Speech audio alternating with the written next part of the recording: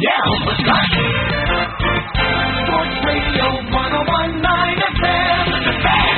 WFAN. Good morning, New York sports fans. I'm Danielle McCartan before midnight here, and I'll be talking all things New York sports with you till 2 a.m. Don't adjust your clocks. It is right. It is 11:03 in New York City on this Monday night. Maybe you're out and about in the city that never sleeps. There were a ton of people out at this hour. Maybe you're working on a weekend like usual. Me and Pat are too. Or maybe you're in the car on your way home from Citi Field after an exciting Mets win. We are coming to you live from the Boomer and Geo studio here in Lower Manhattan. You guys know the number, 877-337-6666. Let's load them up with your best content only. And if it's over for you, I hope you guys had a great, safe 4th of July weekend. And if you are still celebrating today, the 5th, the observed holiday, thanks for making us part of your holiday weekend. But if you're on your way home from Citi Field right now, and I know I would be if I were at that game that ended just about 45 minutes ago, the Mets took down the NL Central leading Brewers and their all-star pitcher Brandon Woodruff. And they nickeled and dimed him, 6 hits, none of which were home runs, and a stellar performance from starting pitcher Tylor Megill. It wasn't without any late drama, though. In the 8th inning, the Mets loaded the bases with no outs and did not score. Then in the 9th, Edwin Diaz allowed the first 2 batters to get on and a run to score before he shut the Brewers down and stopped the bleeding. Oh, the agita if you're a Met fan. But the best news is this was a great litmus test for the Mets. If the season had ended right now today, this would be the first round of the postseason for the Mets. This is the first round matchup. The Milwaukee Brewers and the New York Mets. And round 1 went to the Mets with Jacob deGrom, the best pitcher in all of baseball, whose T-shirt I'm wearing right now, on the bump for the Metropolitans tomorrow. Hey now, you're an all-star. Get your game on, go play. Hey now, you're a rock star. Get the show on, get paid. So on Sunday, MLB announced the full and official rosters for its all-star game at Coors Field on July 13th. Meet your New York City All-Star representatives that are going to get their game on and go play for the Yankees. Aaron Judge, starting right fielder. In the AL, he was the second highest vote getter. That's a no-brainer. Garrett Cole, starting pitcher. He has had some issues with the sticky stuff crackdown era, which we will get to in a few minutes, but he's still good enough to make the team, absolutely. And we'll see if Kevin Cash, the AL's manager, will start him because there are no Tampa Bay Rays pitchers playing in this year's game. Pitchers, that is. So, maybe. Aroldis Chapman, which to me is a total mistake. Will he blow that save too? Get it? Like in a game that no one cares about, that doesn't matter? I'm going to go with no because there isn't anything on the line. And by the way, DJ LeMahieu received a distant third-place number of votes for second base. So, no, there are no Yankees in the reserves. Then for the Mets, you've got Jacob deGrom, and that's it. There are no Mets that made the NL reserve squad either. deGrom told you that in receiving his 4th nomination, it's a huge honor, but he said he doesn't think it's smart to go pitch in the All-Star game. This may surprise some of you, but I agree with that.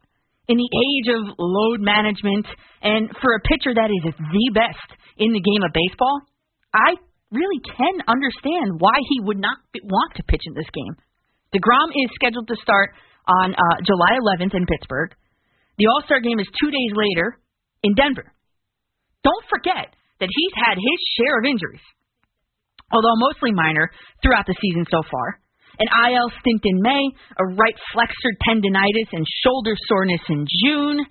Let's not make it something else for July just because he pitched in the All-Star game instead of getting the rest that he needs to heal as properly and as possibly as he can in this window. For a Mets team with its sights set on a deep run in fall, this, to me, is a no-brainer. I do, though, think that deGrom should be traveling to Colorado. I think it's going to be a really bad look for the sport of baseball if he doesn't, which, as all reports that I've seen, doesn't look like he's going to. Jacob deGrom is the best pitcher, some could argue, even player in the game at the moment. He needs to be there. He's pitching 2 days before the game, so as to not cause him any stress. I know, I can't believe I just said that. Just let him join the Mets late, either at the back end of their Pittsburgh trip or meet them in Cincinnati, who the Mets kick off a series against on July 19th. These are not my decisions, obviously, but all I'm saying is accommodations could be made for DeGrom to make an appearance in Denver for that game. He wouldn't be flying commercial. They'll put him on a private jet by himself. The league could afford to accommodate the best pitcher of my generation. And remember, I'm newly 33 years old, too young to appreciate Maddox. Oh, and I checked into it. Because DeGrom won't be playing, the official rules say that he does not need to be replaced by a member of the same team, just of the same position. The roster replacement is chosen by the league, and then the manager is in charge of managing the players on that roster. Which leads me to my next point. Taijuan Walker was absolutely snubbed and is no guarantee to replace DeGrom. Luis Rojas has said of Walker, "We hit the jackpot with this guy." I just wanted to remind you all that on November 8th of last year, I told you so. Brandon Nimmo, and by the way, only one team offered the guy a contract, the Mets. Brandon Nimmo said, "Man, this guy's really stinking good." And most recently, Rojas said that Walker and Edwin Diaz deserve a shot to be on that All-Star Game roster. For me, that was challenge accepted. Edwin Diaz, although the 2021 version of him is much improved as far as Mets fans are concerned, and maybe not after tonight. It was a little heart attack inducing, a little agita inducing, but he came away with it. When you look at the bigger picture and you compare, his numbers are not better than the numbers of any of the 2021 NL All-Star relievers, and that being Kimbrel, Hader, Reyes, or Melanson. So as far as I'm concerned, there is not a case for Edwin Diaz, not this year. Now, I know that Taijuan Walker has said prior to the roster release, it would be cool to make it, but my number one goal is to go out there and help the team win. So should he have made the All-Star cut? Well, I did a deep dive into whether or not there is a case for him to have made that lineup. To do that, I compared his numbers against those of the other 8 announced starting pitchers. I separated them then into 3 tiers. If you look at the top tier of the NL All-Star Game starters, Walker is not better than DeGrom. There isn't a single pitcher this year that is. He's also not better than San Francisco's Kevin Gausman. Walker has comparable numbers to Milwaukee's Corbin Burnes. But Burnes has 33 more strikeouts than Walker and just 3 innings less of work. But here's where it gets interesting. Forget the narratives that you've been hearing. You can make a really good case for how Taijuan Walker's numbers stack up against the middle tier of all-star starting pitchers, that being Trevor Rogers from Miami, Zach Wheeler from Philadelphia, or Brandon Woodruff, who you just saw tonight in Milwaukee. Whether or not you agree with that, here is the black and white evaluation of how Walker stacks up against what I'm calling the bottom tier of NL All-Star Game starters. Yu Darvish, who's pitching in San Diego now, don't forget, and German Marquez in Colorado. Let's look at Darvish. Taijuan Walker has the same win-loss record, a lower ERA, lower hits and lower home runs per 9 innings, and a much better strikeout-to-walk ratio. Okay, how about Marquez? Walker has a better win-loss record, a lower ERA, and better numbers for 9 innings in, are you ready? Hits, walks, home runs, and strikeouts. So to summarize, of the 8 pitchers selected to the NL All-Star starting roster, based on my calculations, Taijuan Walker is worse than 3 of them, marginally better than or comparable to 3 more of them, and outright better than 2 of them. Case closed, right? Luis Rojas said of Walker and Diaz, I don't think they take it to another level where it's going to bother them. They'll be okay. But Walker, dude, I'm going to bat for you. I've got your back on this one. And while DeGrom technically fills the requirement that every team is represented in this year's game, it is the job of the commissioner's office to choose a replacement for him. MLB do the right thing. Let Taijuan Walker be the on-field Mets representative in Denver. He's earned it. And by the way, I heard on MLB Network today that Woodruff and Gausman aren't even planning on pitching in the game either. So with DeGrom's news, that opens up 3 spots for Walker. I'm not gonna stay and watch you circle the drain, watch you circle the drain, watch you circle the drain. Oh my God, and the Yankees. Katy Perry. I said it on my regular shift this past weekend, and I'll say it again now. The Yankees should be sellers at the trade deadline. Enough of watching this team circle the drain, concede, wave the white flag, and then blow it up. I know it's not a usual thing. During my lifetime, the Yankees were sellers only in 1989 and in 2016. That's it. I won't go back to 1989 because the game has exponentially changed since then. But the parallels to the 2016 team are uncanny. That year, at the August 1st trade deadline, the Yankees were 53-52 and 6 games back in the AL East. Right now, 25 days before this trade deadline, the Yankees are 42-41 and 10 games back in the AL East. And by the way, in both seasons, they were behind the Dodgers with the second highest payroll in baseball. Is this the best team or the second best team that money can buy? Absolutely not. I think Yankees fans, like in 2016, are on board with the 2021 fire sale. I put up a poll on my Twitter earlier today, @CoachMCCARTAN, and here's what it said. I said, complete the sentence. Right now, the Yankees should be blank at the trade deadline. 14% of Yankee fans, or whoever saw that poll on Twitter, said that the Yankees should be buyers, whereas 86% of people think the Yankees should be sellers. There were some write-in votes for neither, and a username @OrlandoAviles14, he wrote, right now the Yankees should be mathematically eliminated at the trade deadline. Moving on. I think it's too early for me to put a real concrete name recommendation out there. I know you guys expect that from me, but there's still, again, 25 days to the trade deadline. There are still teams like the one in the Bronx that are trying to figure out if they are going to be buyers or sellers at the deadline. Are they going to be in or are they going to be out? Let's give it one more week.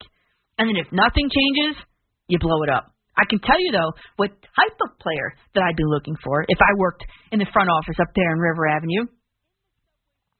1, consider this. I looked it up.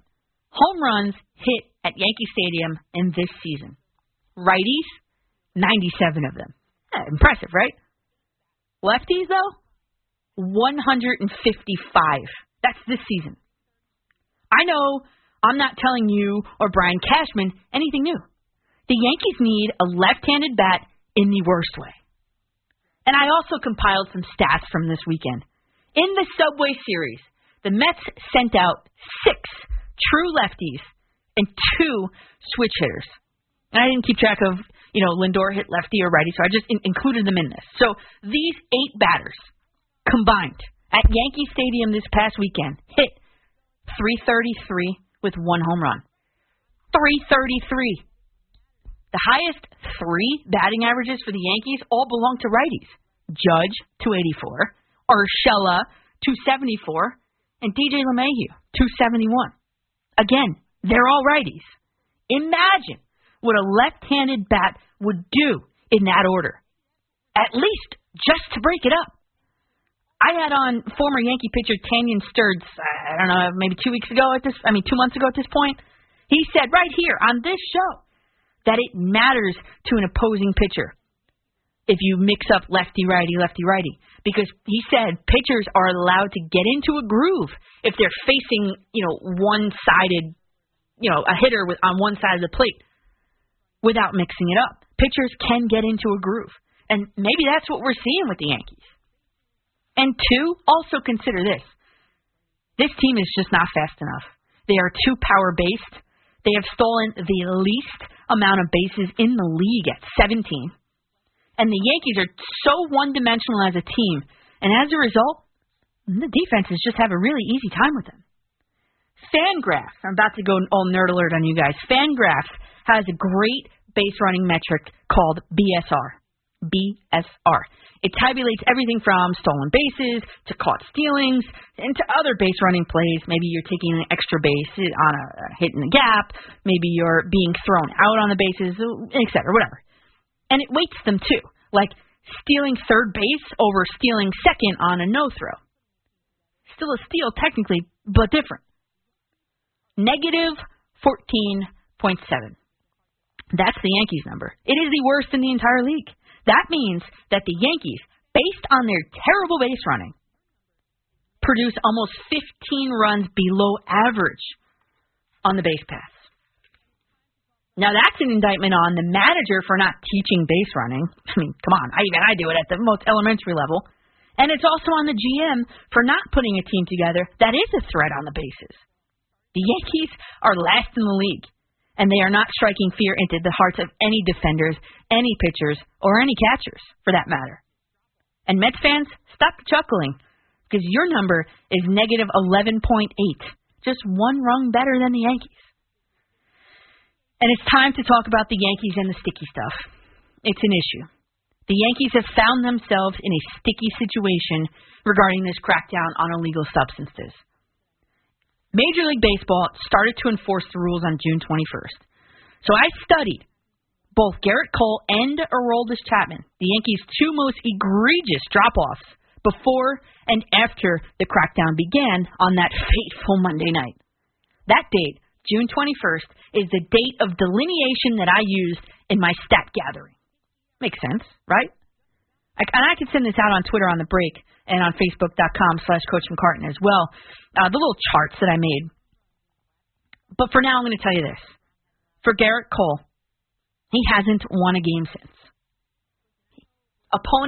Since the crackdown, opponents' batting averages have gone up.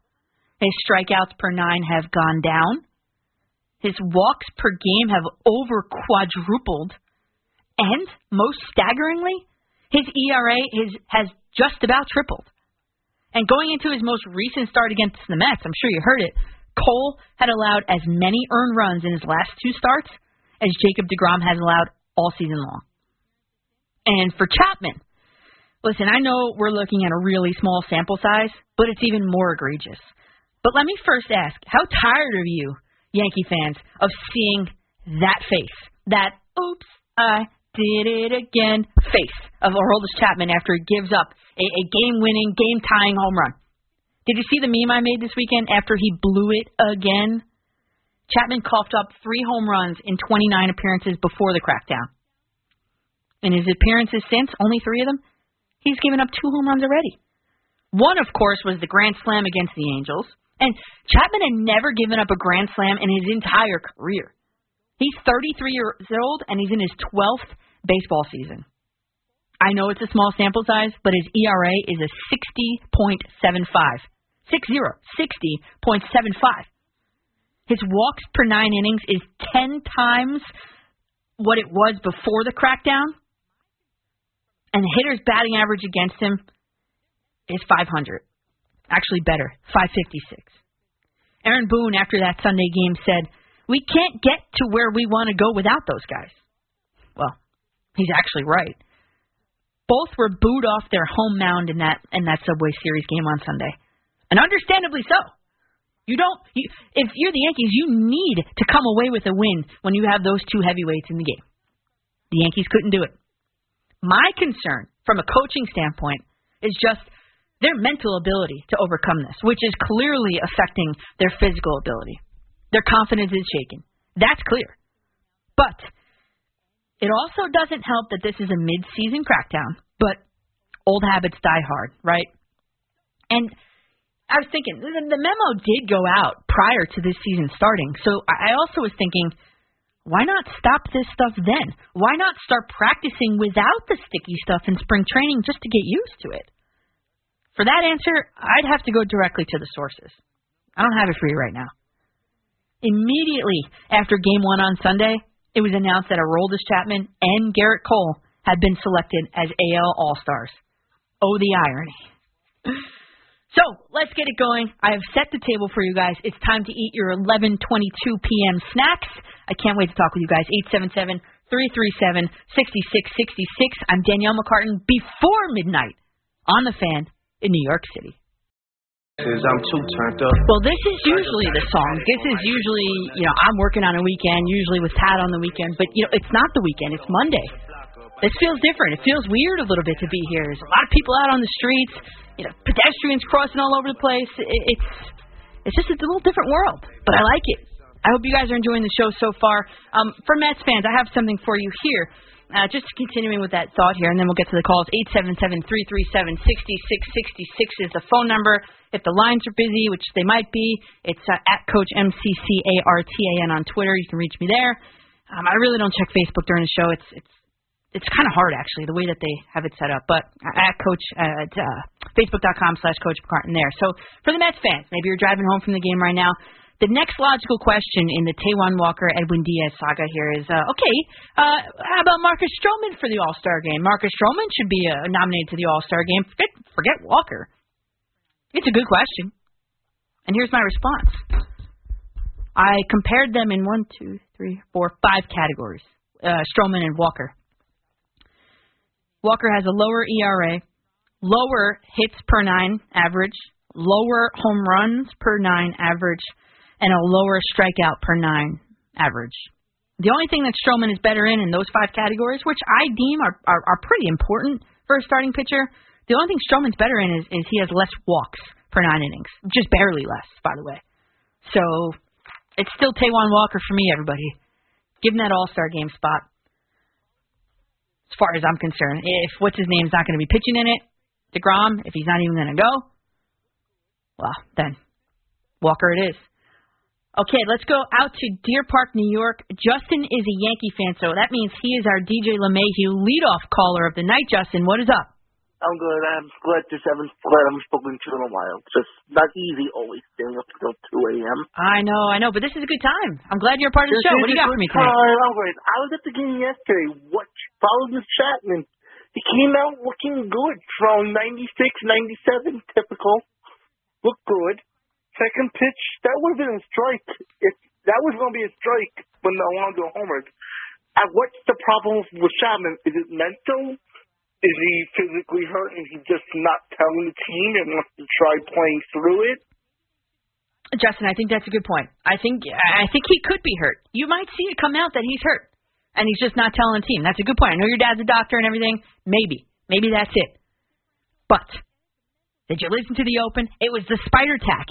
This spider tack, this whole sticky stuff. I mean, these numbers aren't just indicative of an injury. They might say, oh, yeah, we're going to put him on the 10-day IL, retroactive to whatever, July 4th. They might. But maybe they should, I don't know, let him practice without the spider tack. That's it. I think that has more of an impact than any injury can have on a pitcher. It's a physical differential, and it's a mental differential as well. If you get up there and you're like, oh, man, I'm not using my sticky stuff, I don't really want to put this fastball in this situation. And so you go to an off-speed pitch, and boom, it ends up in the seats. And I think that's what's going on with Aroldis Chapman. But I'm not in the clubhouse. I'm not in the dugout. I'm not on the coaching staff. But from afar, that's what it looks like to me. Kevin in Camden, you're Aaron Judge of the night, Kevin. What is up? I'm good, Coach. Well, wait, Kevin, I'm glad. You know what, though? You're a Lindor. You're a Mets fan. You're a Lindor fan. You're our Lindor of the night. Yeah. Let's say he's doing a lot better. He's last 35 games, 268 batting average. I told you it was going to happen. I'm good with that. Did I not tell you it was going to happen? You did. Okay. On this show, you did say it. And again, you know what you're talking about. That's why I love it. Well, thank you. Now, I'm going to start with the Mets because ever since Brandon Nimmo came back, they got a whole new leaf on life. They're like awake. The offense is awake, and they're like a well-oiled machine since he's come back, which I'm very happy with that. I have confidence in the team. I told Lori this yesterday that I have confidence that they're going to make a run here. I really feel it with Nimmo back. Yeah, I think you can see a difference here. Yeah, I really like it. He's definitely the spark plug that team kind of sort of needed, the kick in the butt that team needed. Kevin, what I like about this Mets team, and I've said it, but proof is in the pudding. I mean, even tonight, I could say tonight because the game ended about an hour ago. Yeah. They scored 4 runs, and not one of them was a home run. The one game they put together 14 hits and won the game 2 nights ago. So that's what's most intriguing to me about this Mets team, that they're able to manufacture runs, and that's a home run too. Right. That goes long into the postseason, as far as I'm concerned. All right. Now I'm going to go with the Yankees because I'm going to take them on task here. Mr. Chapman gave up the home run. What is with the smiling? Okay. What is with him smiling after every home run? Like, I saw the 2017 with Jose Altuve. I mean, what are you smiling about? There's nothing to be happy about. I know. Now, I did some research on my own. I don't, I do my homework, as you know. Ever since, in my opinion, you could tell me if I'm wrong. In my opinion, since the 2016 World Series, when Chapman pitched like every freaking day, he hasn't been the same pitcher. For me, he has not been the same pitcher. I don't know if it's because he pitched every day and he was just physically exhausted. I don't know if it's just because his confidence got shot somewhat. But for me, since the 16 World Series, he has not been the same. I don't know what's going on with him, but something's just not right. Ever since that year, he just hasn't been the same Chapman that he was when he came up. Yeah, and Kevin, thanks for the call. That is a major problem with the Yankees at this moment in time, because Aroldis Chapman is not the same Aroldis Chapman that was when he came up. You're right. Kevin, you do your homework. That's exactly right. Compound that now with the fact that, let's be honest, he was cheating a little bit. And then the crackdown started. And now you got to send the guy to a psychologist, because I think it's more mental than anything. And where do you go from here? I'll tell you where you go from here. You make Chad Green, from here on out, you make Chad Green your closer. Because he ended that Met game, I guess it was the second Met game on Sunday. Not only did he end it 1-2-3, he ended it on an immaculate inning. That means 3 batters, 9 pitches, game over. Chad Green's your closer moving forward. If I'm Aaron Boone, as far as I'm concerned, I'm making Chad Green my closer. Forget about Aroldis Chapman at this point. The guy right now, damaged goods. Rob in Babylon, you're up next on the Fan. Hey Danielle, good to speak with you. It's always a pleasure. Of course. And I love what your analytical things that you speak about. Thanks. I want to say something. I remember when the Yankees acquired, the Ray Sanchez and Gleyber Torres when he came and, did whatever. We're kind of getting off to a thing of that we supposed to expect to have everything normal. We can't forget, Danielle, that we just been through something that we've never, experienced in life. And so it might be associated with maybe these guys got the vaccine, got vaccinated, and it's a kickoff from that. And not only that, when you're performing and when you're doing performance in front of a crowd of people, you got to remember that at one point there were no people in the crowd, and then all of a sudden now the expectations of you performing, being out there on that big stage, especially when you're speaking about the Yankees. That deals with a lot of pressure, and I feel so bad for these guys. And something, as far as with that sticky stuff, I spoke with Boomer earlier in the week, and I spoke about how gluten, they might as well make it a gluten-free on that hill, because for the simple fact that sugar is gluten, and we all know that that's sticky. You can have a mouthful of gum, a mouthful of gummy bears, if you will, and put your fingers in your mouth to get your grip on. But at the end of the day, you're putting that sugar on that ball, because sugar is very sticky. Yeah, Rob, listen. I'm not blaming the Yankees' poor play on the pandemic. I'm not blaming the Yankees' poor play on the vaccine. I think that's just a poor take right there, first of all. Because everybody lived through it. Everybody in the world lived through it, and we are still living through it. That's not an excuse. My solution, and if you listen to the Todd Frazier interview I did about 2 weeks ago for my Homegrown Olympian segment, my solution is this. You give the pitchers, and I know we have to go to break, but let me just explain this. You give the pitchers, with pitcher input, position player input, everybody has a say in this. You develop, because Major League Baseball bought out Rawlings, who makes the baseballs. This isn't hard. You make and you design 5 covers. Well, 5. Oh, let's just say 5. 3, 4, 5, 10 covers for a baseball with increasing stickiness to them, right? Smooth ones all the way up to really, really tacky ones like they use in the Korean League. And you allow the pitcher to select which one they want to use. If they get caught with anything, they're out. Done. Deal. Game over. That's my solution. Sign me up. Bring me over to Rob Manfred's office. I'm taking it to it. And we are going to take it to our first, or second, I guess that is, commercial break here. I know we've been focused a lot on the Yankees and the Mets, but I must fill you in about my Phillies. No, not the Philadelphia ones. The women's league team that I play on. We had a game a few hours ago. Kind of. I'll give you the latest on how I did. Stay tuned. Martin, before midnight here on The Fan. Pat Boyle on the ones and twos. On the phones. Give me a call, 877-337-6666. You know, again, I didn't pick the team name, so don't kill me. But I had a women's league softball game on my schedule for tonight on my Phillies team just a few short hours ago. Shout out to my Phillies team. I know some of them are tuning in right now.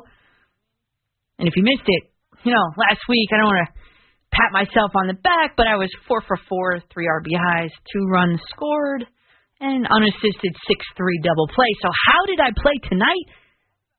I know we lost last week, but how did we do tonight? Well, I was over. Actually, we didn't play because the other team didn't show up. They were still on 4th of July weekend, and the other team didn't show up. So I guess we ended up getting a forfeiture win. We ended up having a little practice, and I used a composite bat for the first time. I got to buy myself one of them. I mean, we just had a little batting practice, fielding, whatever. A composite bat. I mean, talk about exit velocity. Oh, man. 100 miles an hour off the bat, I'm sure. I know somebody, they're listening to me right now. Yes, the composite bats are something else. It's the first time I ever used one. And I think I'm going to invest in one.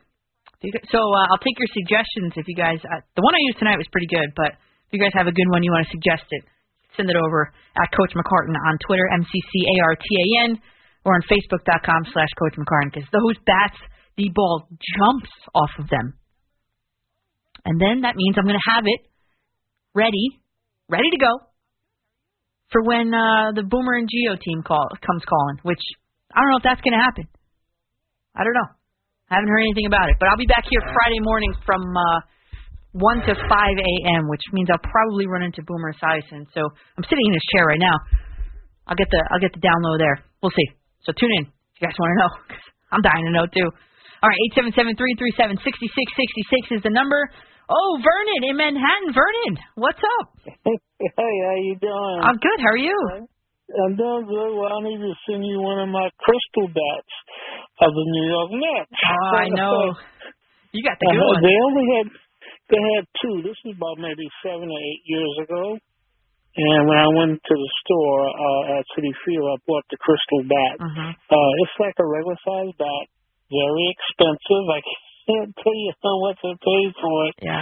But when I put it in the window by the light, you can see all those different light colors come in. That's cool. So that's a good thing. Anyway, let's go here to the baseball questions, and let's have 2 things to share with you. Okay. Do I have a trivia question? All right, here we go. All right. Now, there were 3 players in Major League Baseball that were the managers for the Mets and the Yankees. The first one was Casey Stengel. Who were the other 2?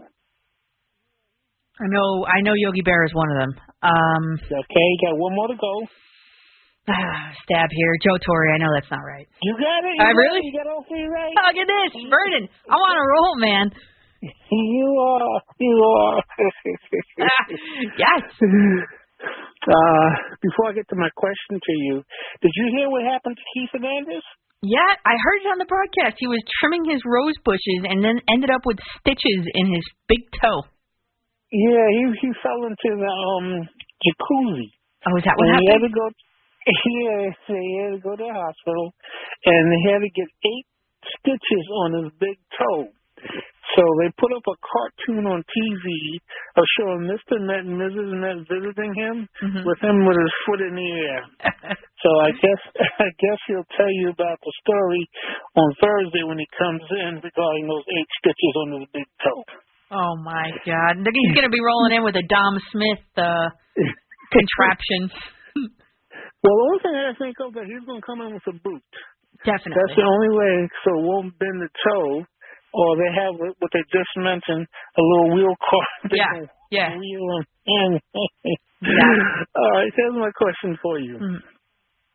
You are now the manager of the Mets right now, and you're coming close to the deadline for trading. Would you trade any of the Mets players? And if you do, who would you trade them for? Or you decide, I got the team I want, I'm not going to trade nobody. That's my question for you. I'm going to hang up and have a nice day, Daniel. You too, Vernon. Thank you. Yeah, that's a good question. And I think we're at that point, almost at that point, for both the Mets and the Yankees. The Yankees are still deciding if they're going to be buyers or sellers. That's the first thing. But what do you do if you're the manager or the GM, really, of the Mets?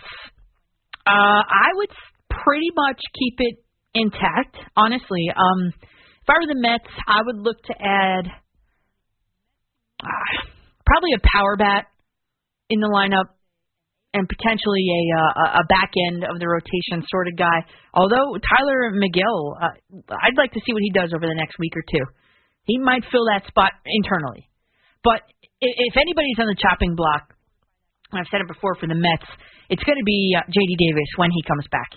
The guy's a prototypical designated hitter. He's not a left fielder.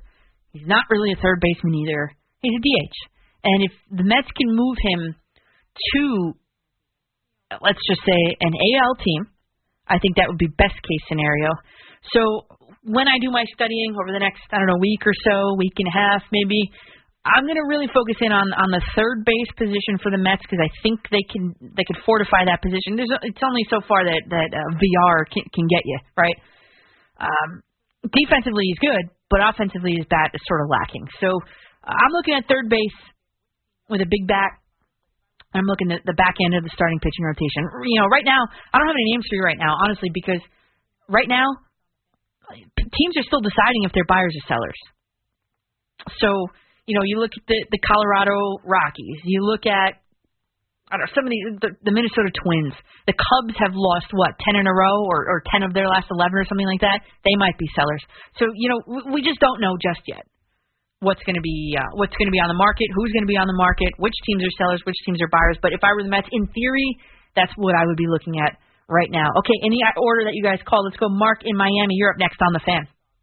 How you doing, Danielle? I'm good. How are you?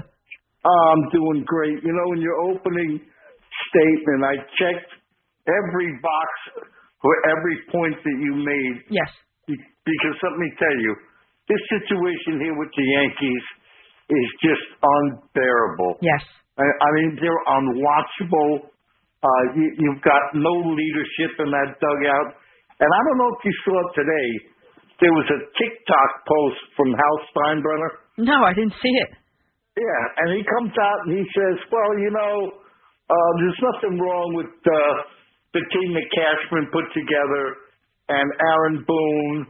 And he says, you can't have problems with them when the players aren't performing on the field. Was it real? Was that real? Because I just looked up Hal Steinbrenner on TikTok, and it's just like parodies that came out. I don't think he has one. Yeah, no, it was because he turns around and he says, these players need to perform. It's no one else's fault but the players. Oh, I know what you're talking about. So someone must have mashed up his press conference from the other day on TikTok. I got you. Yeah, he came down and he said it's the players' problem. Right. Yes. When you hear these things, yeah, you have to think about these teams. Okay, you can't fire all the players. Okay, but you need leadership in that dugout. And the point I want to make about Garrett Cole. Okay, I think the Yankees made a huge mistake with this signing. Okay, because bottom line, he's the ace on this staff. because the staff stinks. Okay? She's been a big disappointment since he's come to the Bronx. And you know what? The Yankee team better shake something up, because if you look at the next 5 series that they're going to play, Seattle, Houston, Boston, the Rays, by the time these series are over, they're going to be so far out of it won't be funny. Yeah, I know, Mark, and great point there. Listen, I'm not labeling Garrett Cole as a bust. For sure I'm not. He's obviously got caught using some stuff that he was overly reliant on, we'll put it that way. He'll figure it out. The guy's a pitching nerd. He'll figure it out. I'm not ready to label him a bust, really. I mean, he was excellent last year. Excellent. And now this stuff comes out, and he's not so good. But he's a pitching nerd. Yes, I truly think that he's going to come out on the other side of that. I'm not so sure about Chapman, but I'm not labeling Garrett Cole a bust. The guy's an ace. Yeah, the rest of the starting rotation does kind of stink, but Garrett Cole is an ace on most teams, honestly, across the league. I would say on at least 8 teams off the top of my head, he would be the number 1 starter at least. 10 teams, potentially. Right off the top of the bat. And then when you look at the upcoming schedule for the Yankees, you got the Seattle Mariners, 3 games. These are all away. At Seattle, 3 games. In Houston, you got the All-Star break. And then you got Boston, Philadelphia, Boston, Tampa Bay. What a stretch. And that brings you right up to the trade deadline. If they're lucky, if they become come 500 out of that stretch. And we are about to hit the top of the hour break here. We've got an update from Kevin Dexter coming up in a few minutes. Stick with us. I'm Danielle McCartan at midnight here on The Fan in New York City. Danielle McCartan. Sports Radio 101.9 FM. The Fan. WFAN. Welcome back to McCartan. Now it is after midnight here on The Fan in New York City. Thanks for tuning in. I like this earlier hour. I hope you guys, too. I'm getting lots of tweets at Coach MCCARTAN. Keep them coming. And keep the phone calls coming as well. 877-337-6666. Pat Boyle's shift is up. He is heading out. But Kevin Wall, you're in good hands with Kevin Wall. He is now taking over through the rest of the show. So give Kevin a shout. You know, if anybody tells you New York is not a baseball town, I mean, punch him in the face, because we have been wall to wall. The past 2 shows that I've done, which is now 5 consecutive hours, has been entirely about baseball. And I love it. Baseball is my favorite sport, you guys know that, I think. The Yankees and the Mets are definitely trending in 2 different directions. The Yankees are looking more likely than not to be sellers at the trade deadline. I suggested it last week, and I think I'm going to stick with it. We're going to see how this next stretch of games goes, but it's not boding well for the Yankees. I believe they will be sellers at the deadline, and I put a poll out to you guys earlier on Saturday, and I gave you 4 options, because that's Twitter only allows you to have 4 options.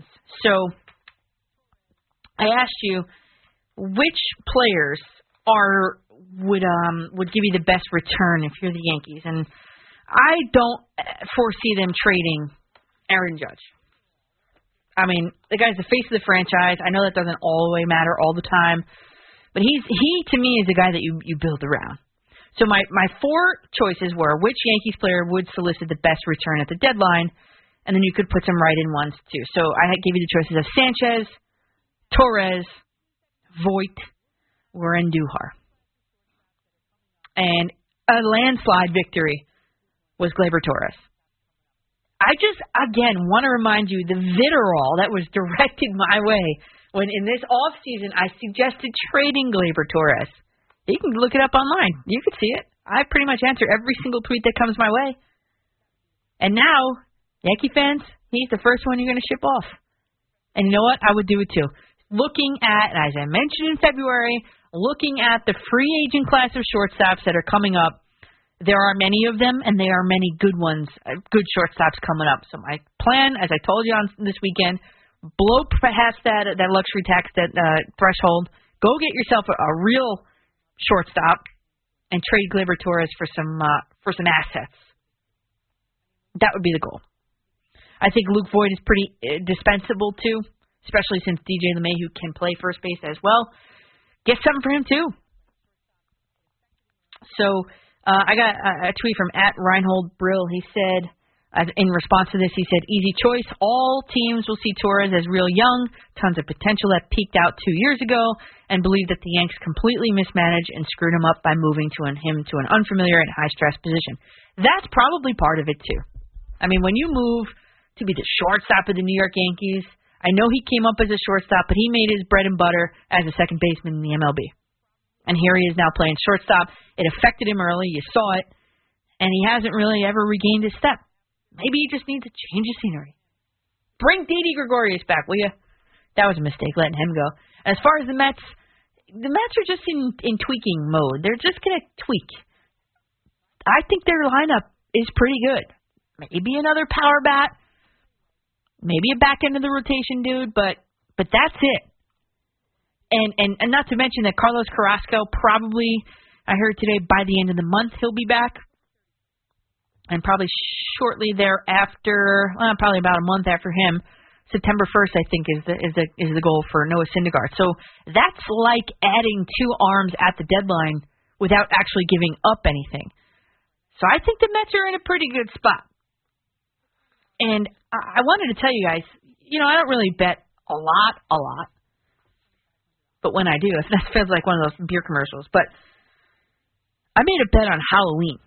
October 31st, I put $20, which is a big bet for me. That's the biggest I think I've ever done, except for that time I messed up on the Bucks bet. I accidentally put it through 3 times, not thinking it went through. I ended up winning the bet, which is pretty cool, and it paid for a nice dinner in Vegas for me and my friend. But I put $20 on the Mets to win the World Series on Halloween. They were at plus 2,500 odds. The payout, if the Mets win the World Series, plus I'd be up $520. That includes my stake.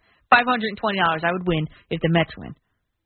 Right now, the cash out option is $40. Deal or no deal?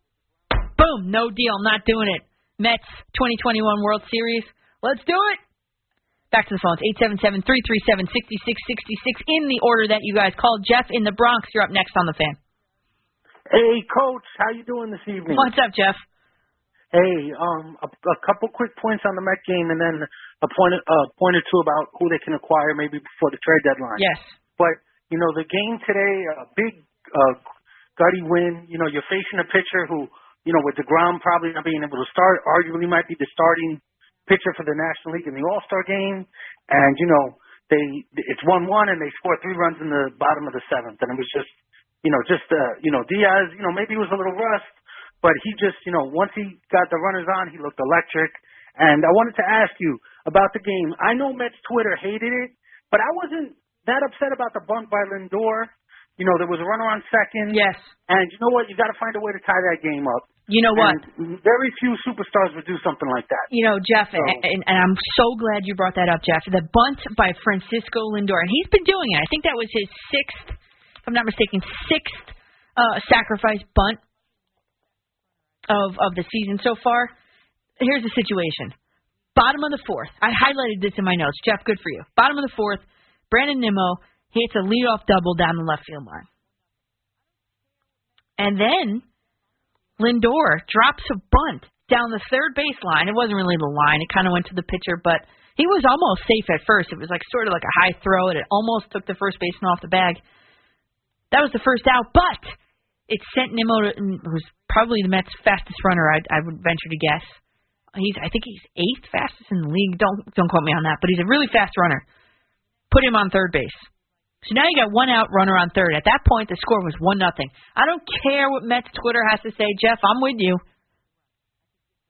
I wrote, wow, look at the Mets trying to manufacture a run here. And lo and behold, Dom Smith gets up to bat, sacrifice fly to Jackie Bradley Jr. in center field, which he's got a great cannon for an arm. Brandon Nimmo was like, no match for me. He didn't even have to slide. 1-1 tie. So, and then the next, it was like, if that wasn't done, executed, I don't know if the Mets come out of that inning with a run. I think it's a 1-0 game, and with the ace Woodruff on the mound for the Brewers, I'm not sure the Mets. It's a different complexion of the game. Let's just put it that way. So I don't care what Mets Twitter was having. I loved it. Francisco Lindor laying down that bunt, that sacrifice bunt. I loved it. Every single part of it. Mike in Blauvelt, you're up next on the Fan. Oh, hi, Danielle. I just wanted to talk about the All-Star game coming up and about the Yankees. I was at a game. I'm the big Astro fan, as you know. You remember, and I was at the game at the Astro when I told you I didn't see any of the ballots, but it's done differently this year. Everything's online, right? Yes. Oh, because I'm not a computer person, and it's funny you should mention that the Mets, you had your little bet with the Mets, because I was rooting for a Met-Astro World Series. I remember telling you that, and that would be something cool, the two teams coming in the same time. You know? I mean, it would be. I think the Astros, I mean, they're playing well. Let's just put it that way. They are at this time, and Cole has to pitch against them. He's scheduled to go against them on Friday. Am I right? They put out the probable pitchers already? I would imagine he's going to pitch because he pitched Sunday. You know what I'm saying? Oh, yeah, the way the rotation goes, yeah, sure. I thought you had seen it. I would imagine that, and I don't see the Yankees getting back in this thing. They didn't make the playoffs. The only time I remember was in 2008, the last year at the stadium, and in 2016, if I'm correct. I read that somewhere. So it looks like this year's very possible, but you never can count out the Yankees. So I'll listen to what you have to say and have a good night. Yes, thanks, Mike, for that. I mean, and the Yankees have not officially announced any pitchers for. I'm just looking now for the Astros series. You'd have to imagine Cole's going to get one of them because in the lead up, it's Tyone on Tuesday, Herman on Wednesday, Thursday it's Montgomery. So one of those games, you're going to get Garrett Cole back in Houston with fans, which would be an interesting dynamic. But I don't know. We'll have to wait and see. I don't know. I think the Yankees are out of it. I mean, they're farther back than they were in 2016 when they were sellers at the deadline. So I think you just do it. You bite the bullet and you do it. But my concern would be this. If Brian Cashman is not coming back next year, if Hal Steinbrenner is going to let him go, then what incentive does he have to better this team? And Cashman's a smart guy. He knows his job is on the line. I'm concerned that he's going to sell the farm, so to speak, in order to keep his job. Look really short-term rather than really long-term. This is not a position that the Yankees are used to being in, and Yankees fans are used to being in. I mean, Brian Cashman has been the general manager of the Yankees as I'm 33 years old, I think, as long as I've been alive, right? I mean, but before that, Gene Stick Michael. I mean, that's the team. That's the team that won the World Series, or Gene Stick Michael's team in 2009. It's Derek Jeter, it's Jorge Posada, it's Andy Pettitte. But I digress. Let's go, Paul in Floral Park. You're up next on the Fan. How are you, Danielle? I'm good, Paul. How are you? Good. Good to be at home tonight for once. Oh, you're not working tonight? Oh, no. It's I'm on my weekend now. All right. Yeah. Thanks for calling. Yeah. As usual. Yeah. So I think the Yankees can get something for Gleyber Torres. I think we can get something for Luke Voigt. Mm-hmm. You hold on to Aaron Judge, of course. He's the cornerstone of the team. Mm-hmm. Perhaps maybe we can get something for Brett Gardner if anybody's interested. Oh, please. Rather Chapman, you hold on to. Brett Gardner, I was selling him off 3 years ago, but I don't know if anybody's going to want him. Right. Unless we get minor leaguers or something like that. Mm-hmm. Yeah. Well, I do think the Yankees made a move. You saw the Locastro move. I mean, he is kind of Brett Gardner 2.0. I mean, the guy has speed to waste, speed to burn. He's an outfielder. We'll see. Right. All right. Did you have an All right, thank you. You're not on the fan. Oh, yeah. That's right. Thank you. Back in 1975, we finished with the same amount of points as the Rangers did, but the Rangers had more wins. so they ended up with a home ice advantage in the best of three. But JP Parisi scored the game winner in Game 3. Yeah, as to how we won that best 2 out of 3 back in '75, and that was their first berth to the Stanley Cup playoffs back then. Yeah. Interesting. There was only 16 teams in the league back at that time. Yeah. A good point there, Paul. Appreciate it. Yeah. All right, Danielle. Take care. All right. Ciao. Should we break, Kevin? Should we go one more? Let's do one more. All right. Let's go in the order that you guys called, of course. Let's go Sal in Jackson, New Jersey. You're up next on The Fan. Hello, my friend. How you been? Let's go, Sal. What's up? How you doing, stranger? What's up? How you doing, stranger? Oh, I'm good. I'm good. All right. Let's what's your Yankee point? You called my show. I got to call yours. So, Sal. Hey. Yes. All right. I got you. Hey, I've been stewing lately. And I can't watch no more. It's impossible to watch this team. And you had rattled off the schedule before the trade deadline. And if this team walks away where they're at now, 10 and a half out, they're definitely going to be sellers. And I put together a trade scenario. Okay, let's hear it. Okay. Either two teams, and I know one team could afford it, which would be the LA Dodgers. Trade Chapman and Gleyber Torres, Corey Seager. Or Colorado to get Trevor Story with the same two combination of Gleyber and Arolas. All right. So okay, Sal. So thank you for that. We're playing a little bit of fantasy GM right here. Trevor Story. Let me look up this contract here. Trevor Story. I believe his contract is 2022. So he's got one more year. Okay. Chapman and Torres for. See, he's the more intriguing one for me. Trevor Story. I don't know. I would probably do it. Chapman and Torres for Story, I would do it. As far as Corey Seager, I don't know. I would pick Trevor Story over Corey Seager in that scenario. But Gleyber Torres, I am actively looking to shop. And why not make a swap with the Colorado Rockies? They would like him because he's, under team control, right? For how many more years? Just a few. Yeah, I would do it. Chapman, Torres for Story. Yep. And that's where we will leave it right now. We are about to take a break. So let me see this. Let's go with, since we got a few Astros calls here, Mike and Blawbelt, there is yet another example of how the Houston Astros are unapologetic about their dirty, filthy, cheating ways. The latest examples, sort of, in a way, affects the New York Yankees. I will fill you in after this short break.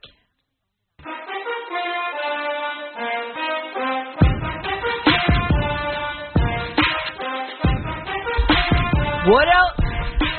McCartan after midnight here on The Fan in New York City. Oh, we are just cooking, everybody. I'm on till 2 a.m. till Sal Licata comes your way. Then, teased it before the break, deliver. You always have to deliver. That's like a promise as a teacher in a classroom. You say something, you better deliver on it because people don't let you forget it. Houston Astros might be the most unapologetic team that I've ever seen in sports. They've proved why they're the vital, mortal enemy.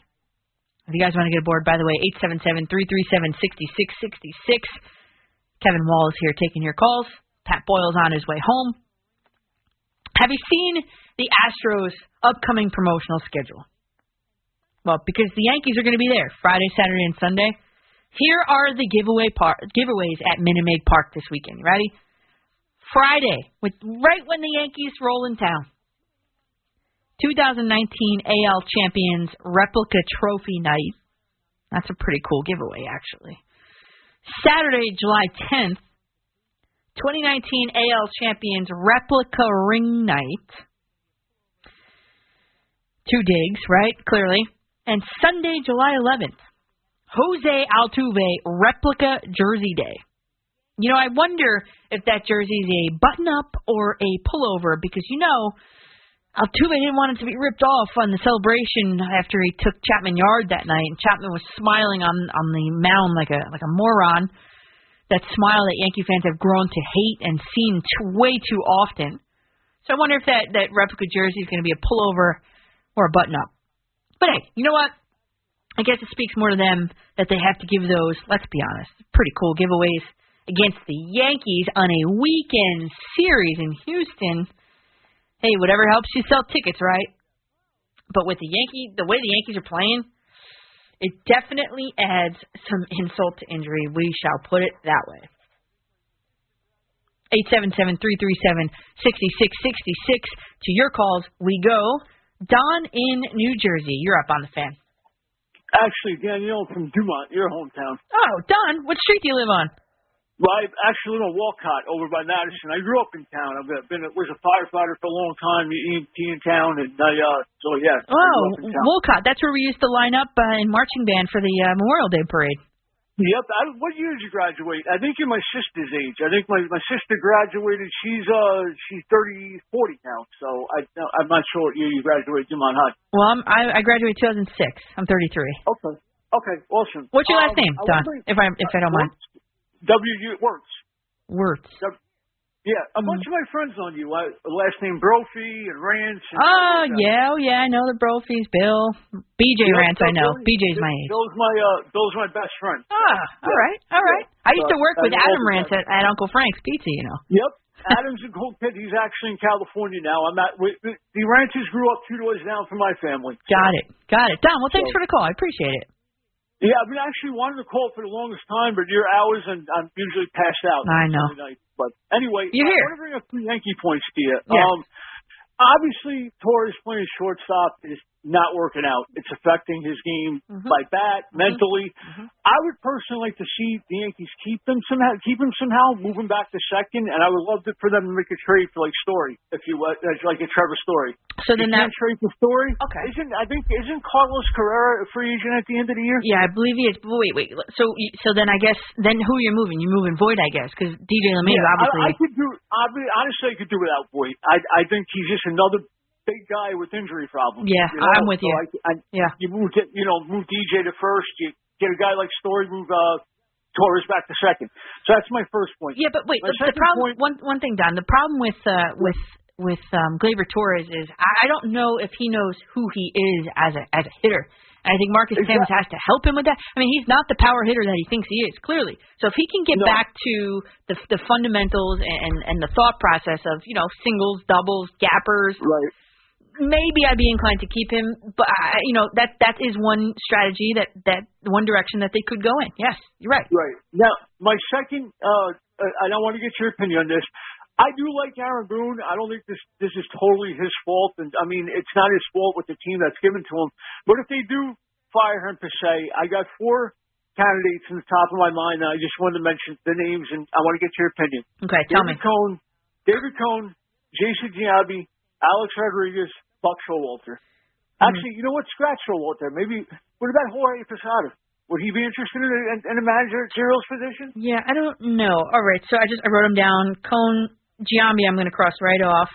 Posada, I don't know. I'd probably cross him right off.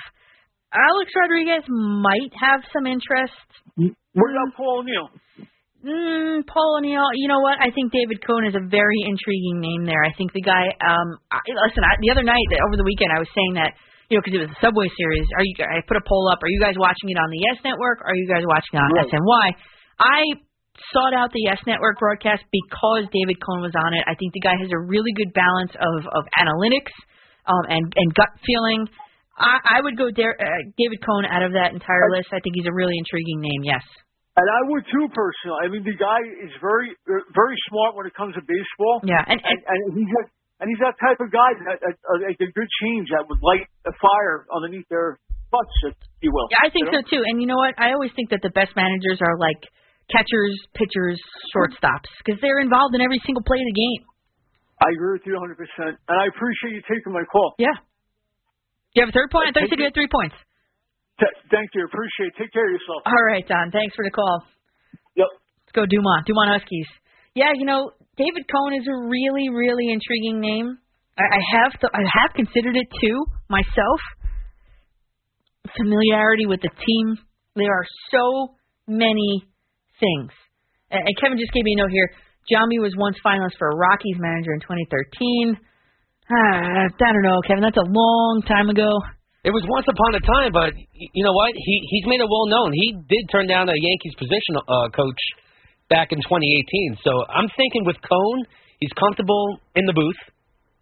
Giambi just gives you the best chance. Jorge is no shot going to be a manager. I don't think so. Rodriguez, I think, would be interested. Well, he's going to be an owner, though, in the NBA. Well, yeah, that's the thing. David Cone, most intriguing to me out of that list you gave was definitely David Cone. If they move on from Boone, I think that would be a good suggestion there. Okay, let's go to, in the order that you guys called, of course, 877-337-6666 is the number. Let's go, Ben in Queens. Ben, how are you?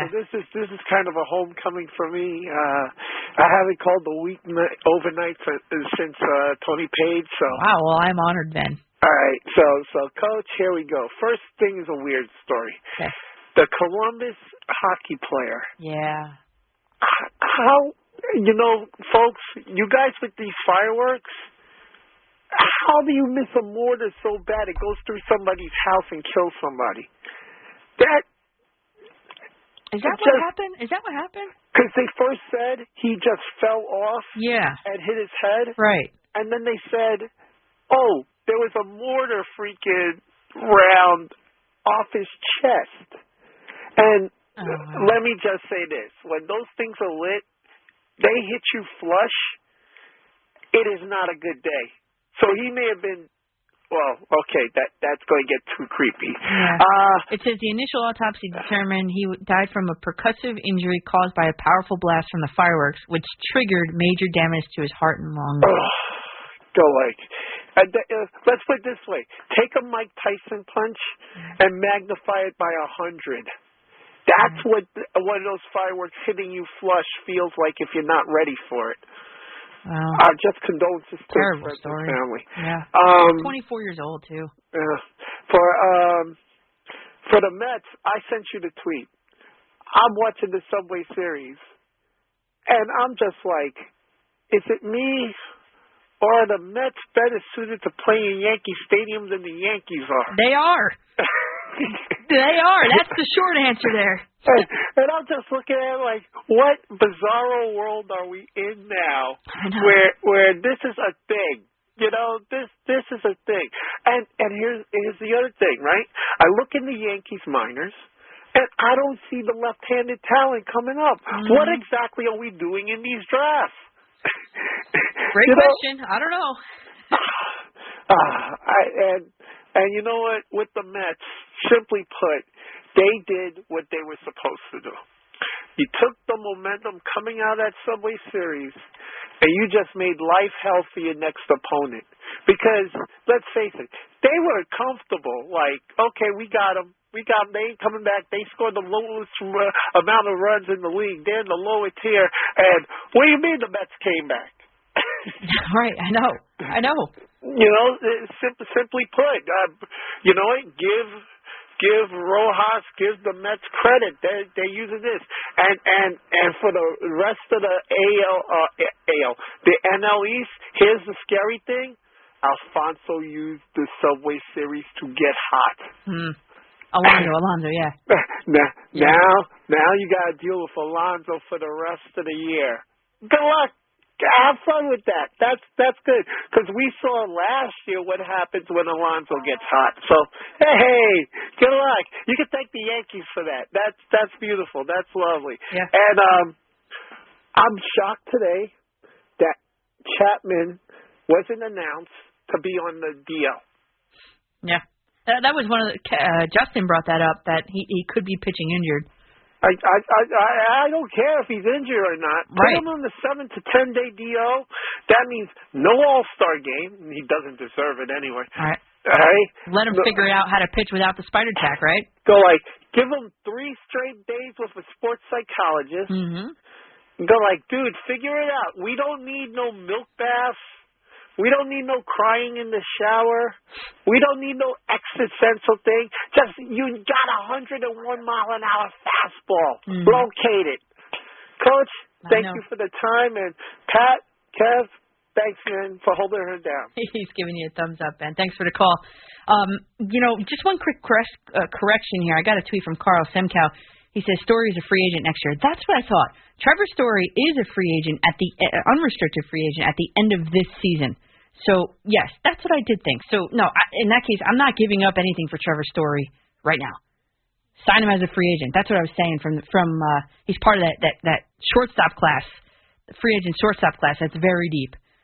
And maybe you might be able to sign him on the cheap because of that. But, yeah, I wouldn't give up anything too valuable, I guess is the word. Valuable right now, sure. But they, you know what? They have, let's see, did you guys see which team is going to be featured on this season of Hard Knocks?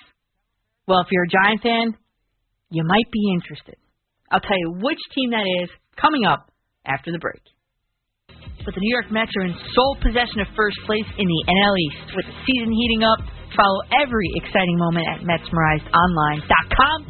The talented staff of writers committed to comprehensive Mets coverage, Metsmerized brings you exclusive interviews, daily original articles, and great weekly features and in-depth analysis of the minor league system. Make Metsmerized Online the go-to place for your Mets fix and never miss a single beat. So grab your smartphones and get Metsmerized today. And Giants fans, you might be interested to know which team is going to be featured on Hard Knocks. Broke late last week the information.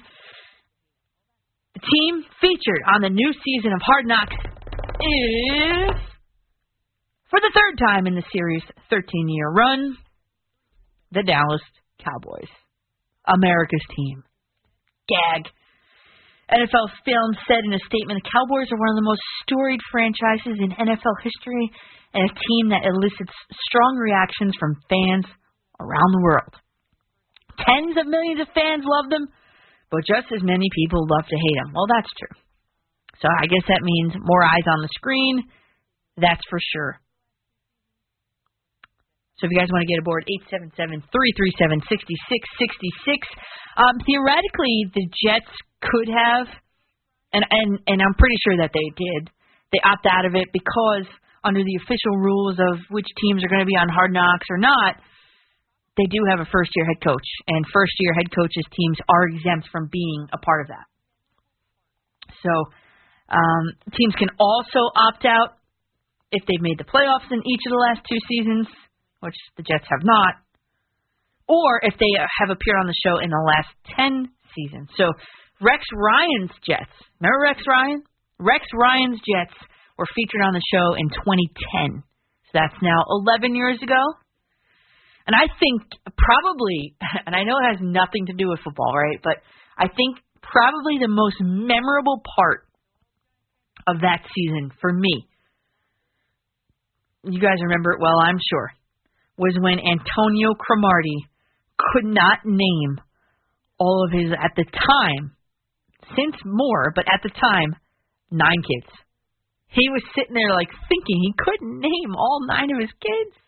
I mean, that was probably the most memorable thing out of that entire season.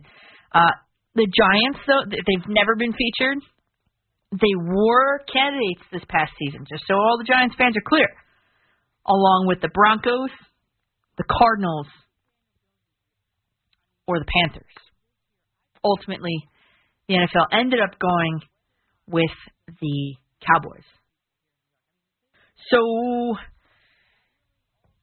I think if you're a Giants fan, and I know this is like a baseball town, we've been talking a lot of baseball the past couple days here, but, you know, with training camps opening up, I think on the 27th for the Giants, I think it is, or thereabouts, these Giants, this is Daniel Jones's year. I mean, at the end of this year, I feel very comfortable with saying whether or not Daniel Jones is going to be the quarterback of the future here in New York. I mean, they literally have no more excuses.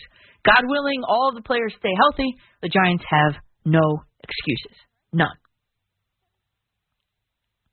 Because they've got Kenny Golladay is the true number one wide receiver. They've got Saquon Barkley back at full strength. I mean, he's got all the weapons. Maybe there's a slight deficiency in the offensive line. That could be the only thing that you look at and you point to if you're the Giants. But offensively, he's got all the tools that he needs to succeed in New York. That's it. You're a Giant fan, right, Kevin? Yes, big Giant fan. Yeah, this is the season. This is it. No, it's do or die. We gave him the weapons. Year one, you're a rookie.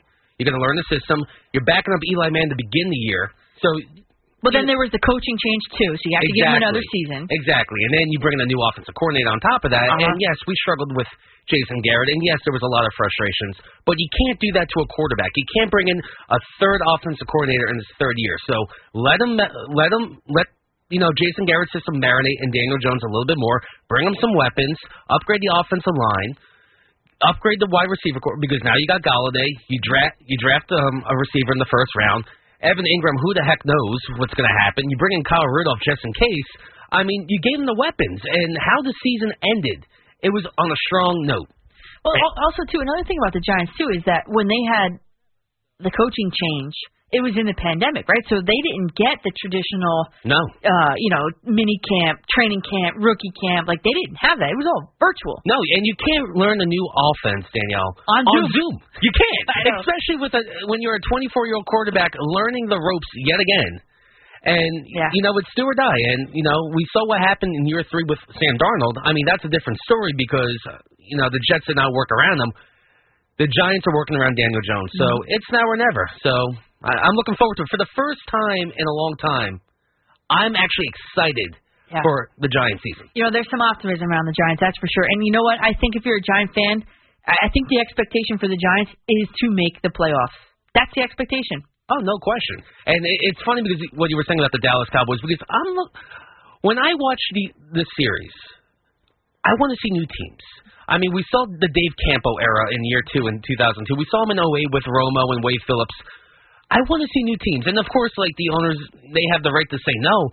But doesn't it get, a little dull? I mean, in 2016 when the Rams came in, they were back on 4 years later. Well, yeah, right. So, although I really don't like the idea of, my team being on the show because it's just it's has so many sensationalized and just fictionalized storylines because I'll say this. You brought up the Rams. A player, I don't want to give away the position, but a player that was on the Rams team on Hard Knocks, he told me once that he's like, I didn't even know I was part of a position battle until I saw it on the show. Which, of course, wasn't true. I mean, they made it into he was going to make the team or he wasn't going to make the team. And he was like, I didn't know that until I watched the show. You learn your fate until you sit on the couch after a rough day of practice. But his job was never in jeopardy. He was always going to make the team. So they kind of sensationalize it. Yeah, they hype it up. Yeah. They hype it up. But I don't know. I'm looking forward to it. And finally, as the weeks get closer, at the end of the month, it's football every week. Even if it's preseason, no one cares about preseason. It is what it is. But you're not telling me that you're going to have your eyes on? Every football fan that says, I don't watch preseason. I can care less to see the third string. You're watching it. You're watching it. Though, I think for the Giants, I think the Giants would have a compelling season on Hard Knocks. They've got some... Imagine Joe Judge on camera. That's what I'm saying. Uncensored. Yeah. I mean, I think they've got some natural storylines built in, too, because one... Obviously, we were just talking about Daniel Jones. Is he the quarterback of the future for the Giants? That's a natural storyline that we are all going to be following. And after a few seasons, no one really knows. But this year, again, he's got no excuses. Number 2, I'd be more interested in watching Saquon Barkley back in action after the ACL. I mean, that was so... They were in Chicago. He had 25 touches on the season, blows out the ACL. So, I don't know. Either way, we don't need hard knocks to do all those storylines anyway, because you got me, you got Kevin, you got the fan. We look at the storylines there, and for me anyway, they're not fictionalized. It's the real deal, and we'll see. But the Giants are kind of on the clock for this Hard Knocks. I'm all in for it as a Giant fan. I mean, when you saw the Jets, hands down, the New York Jets Hard Knocks in 2010 was the most entertaining season of Hard Knocks with Rex Ryan. I mean, he just knows how to entertain the people. You know, he knows how to talk in front of the camera. Well, Put him uncensored. I mean, it was entertaining with the Jets. Yeah. And you had all those players. I mean, like you said, Antonio Cromartie trying to name his kids. You have LaDainian Tomlinson, Jason Taylor, the Revis drama. Yeah. It was so much fun. Yeah. And we got a couple of tweets here. And you guys can tweet me at Coach MCCARTAN, and 877-337-6666 is the phone number. At Kegler3000, Mike O'Brien, he says, this all falls if the offensive line keeps 6, maybe 8. You meant to say 8. Keeps Daniel Jones upright. I don't know what that means exactly. Because he was drafted too. Okay, gotcha. So this kind of okay, I get it. So you're saying that this all falls through if the offensive line is unable to keep him upright. Michael Inegri says, so true on Daniel Jones. This year he has to show why he was the number 1 pick. No more excuses. Yeah, you guys are all good stuff on Twitter. So if you're a Giants fan, we'll have to wait and see. And yeah, so. You guys want to get aboard, 877-337-6666 is the number. Yankee fans, we didn't get to hit this out over the weekend, but you guys have a new outfielder. Yankees have a new outfielder called Tim Locastro. Nice Italian-American, Italiano, Americano. The one thing, though, I'd have to say that he bats righty. A la destra. Pats right, throws right. That's not what you want. At Yankee Stadium, let's be honest, I told you in the open that there have been 155 home runs hit by left-handed batters at Yankee Stadium this year so far, as compared to 97 from right-handed batters so far. So, you know, as you've come to expect, I got my pros and cons here for Locastro. Pros, I give 3. 1, he's fast. The guy has blazing speed. He's, you know, StatCast. StatCast considers 30 feet per second to be elite speed. Well, I'm here to tell you that Locastro's average sprint speed is 30.7 feet per second. And I know we don't kind of measure things in that manner, so I did the conversion into miles an hour. Locastro's speed in miles an hour is 20.93 miles an hour. Average. It's pretty good. Entered this season not missing a beat in stolen bases. He never got caught coming into the season in stolen bases. He was 5 for 8 so far this year, last I checked, in 55 games, that is. So, also, he's a plus defender. I was kind of surprised to see this, that He's like a natural center fielder, but he can play all 3. In center field, he's got 1,000 fielding percentage in his career.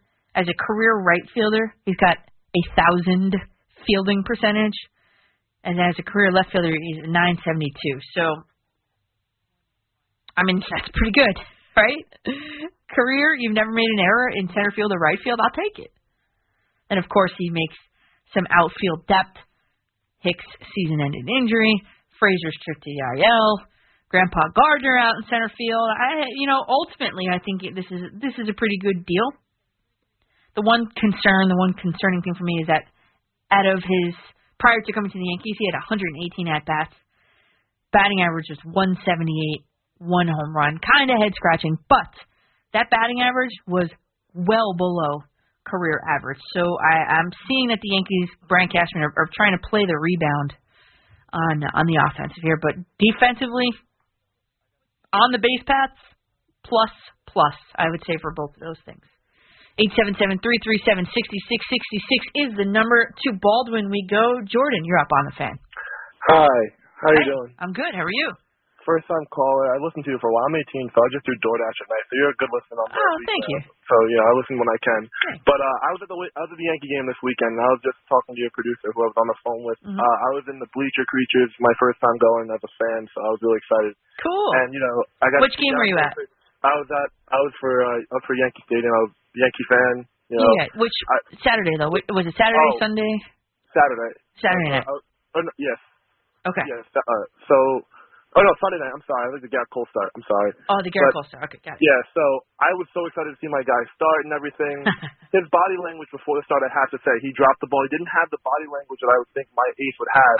Very concerning. I have a video of him having a catch. He missed the ball, and he literally was going with it with his glove. He batted the ball away like 3 times. He didn't look like he was ready to play baseball. And that was very concerning. He let up that first home run in the first inning, and I was like, here we go again. You know, what are we getting here? Is it the sticky stuff? That's my greatest fear. Yeah. And then the worst thing is we have Chad Green in, and we're up 1 run in a 7-inning doubleheader game. You know, he faces, I kid you not, 1 batter, and then what does Boone do in the next inning? He goes to Chapman. Yeah. There was Mets fans in my section cheering, "We want Chapman." Oh, no way. We can't have that. We can't have that, you know, like we can't. I have a video of me and my friends screaming, no, he's running in, no, please, no. The next video is me and my friends are just broad face, the home run he lets up, like figures. What's the answer? I mean, come on, like the sticky stuff, can we slide some to Cole and Chapman? Like his spin rate is down and Cole's supposed to be our ace. I'm not feeling like that. Why is Nestor Cortez our ace? That's not what's supposed to be going on. Like, We're not paying Nestor Cortez $400 million. We're paying Garrett Cole $400 million to be our ace. Not like I don't know. I'm just very frustrated, and I just want to see my team win, but I don't think we can go anywhere. And Boone needs to be fired, and it's very disconcerting that Hal Steinbrenner gave him a vote of confidence because it was the last thing he needed. Because Boone needs to go, and that's the only thing that could possibly spark change, in my opinion. Well, you're going to want to see some spark from your next manager, right? I mean, that would be the number one thing. Honestly, Jordan, I think that what's going on with the Yankees is just well above Aaron Boone. Not to say that he's not part of the problem, because he is, but I think it's just much higher. I mean, it's just the construction of this team is just not good. Yeah, it's very poor, and I think, like, you're extremely correct. It starts from the top up, and I'm a Cashman guy, but you know I think with someone like Theo Epstein out there right now, it's very tempting to go out there and test the waters. And I know some Yankee fans are just, you know, we're very loyal fans, and you know Cashman was here when we won our rings, and you know it's going to be hard to let someone like him go. And of course, other teams are going to go after him, and I don't think teams are stupid. Like they're going to see someone like Cashman go out there, and someone's going to grab him, and that's going to feel bad. But I think in order to move forward, we're going to have to cut ties. And I see a lot of trade rumors for Judge, and we don't need to blow up that bad. I don't need to see that. We just need to take small steps. We're 1 or 2 pieces away. I feel like every year I'm saying that, but I really feel that, like, as much as it hurts to see us lose, I'm still confident that we're just a streak away and get this team to October, and I know our guys can get there. But I'm going to continue listening. Thanks for taking the call, and have a good rest of the night. Yeah, Jordan, stay safe out there and delivering for DoorDash there. You know what? I disagree. I think the Yankees are dead and buried. Especially, I mean, look at the AL East. They're 10 games back in the AL East. I mean, that's a very surmountable. That's insurmountable, I should say. I mean, come on. Plus, you got that Boston Red Sox came out of nowhere. The Yankees have not beaten them yet this season. So there's that. And, of course, it's the sticky stuff. And you guys heard it in the opening. Of course it's the sticky stuff that is getting Garrett Cole, the ace, and Aroldis Chapman, the ace closer, into trouble. Their over-reliance on it. Their numbers have blown up astronomically in the delineation date of June 21st, which is the start of the crackdown. Their numbers have blown up. I mean, Chapman's pitching too. I know it's a very small sample size, but Chapman is pitching to a 6.0 ERA in 3 appearances, 3 games. And I'm so glad you brought up the bad body language from Cole, because I tweeted when it happened. It was the top of the 4th inning. He walked McKinney, and this is in the Subway Series. We're talking the day game, Sunday day. He had bad body language. He had zero confidence out there. I think it was at that point where he squatted down behind the mound and had his head in his hands. And I wrote, it's just so uncharacteristic of Garrett Cole.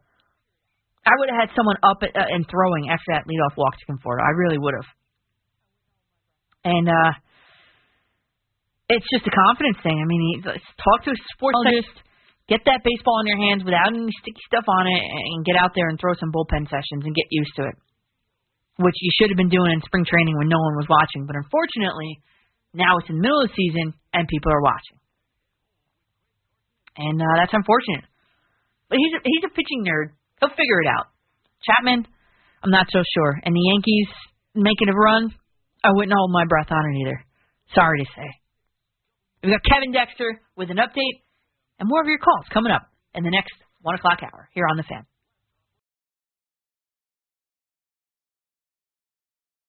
Danielle, McCartan.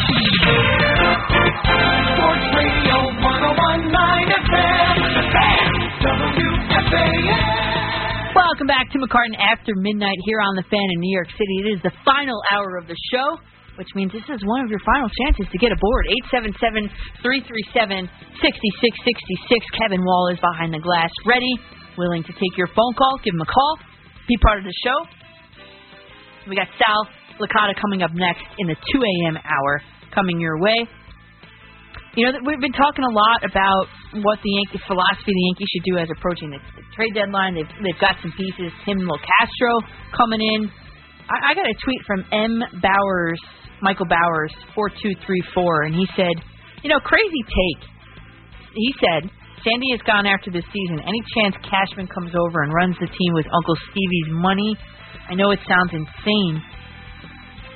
Well, I don't think it's that insane because you know what?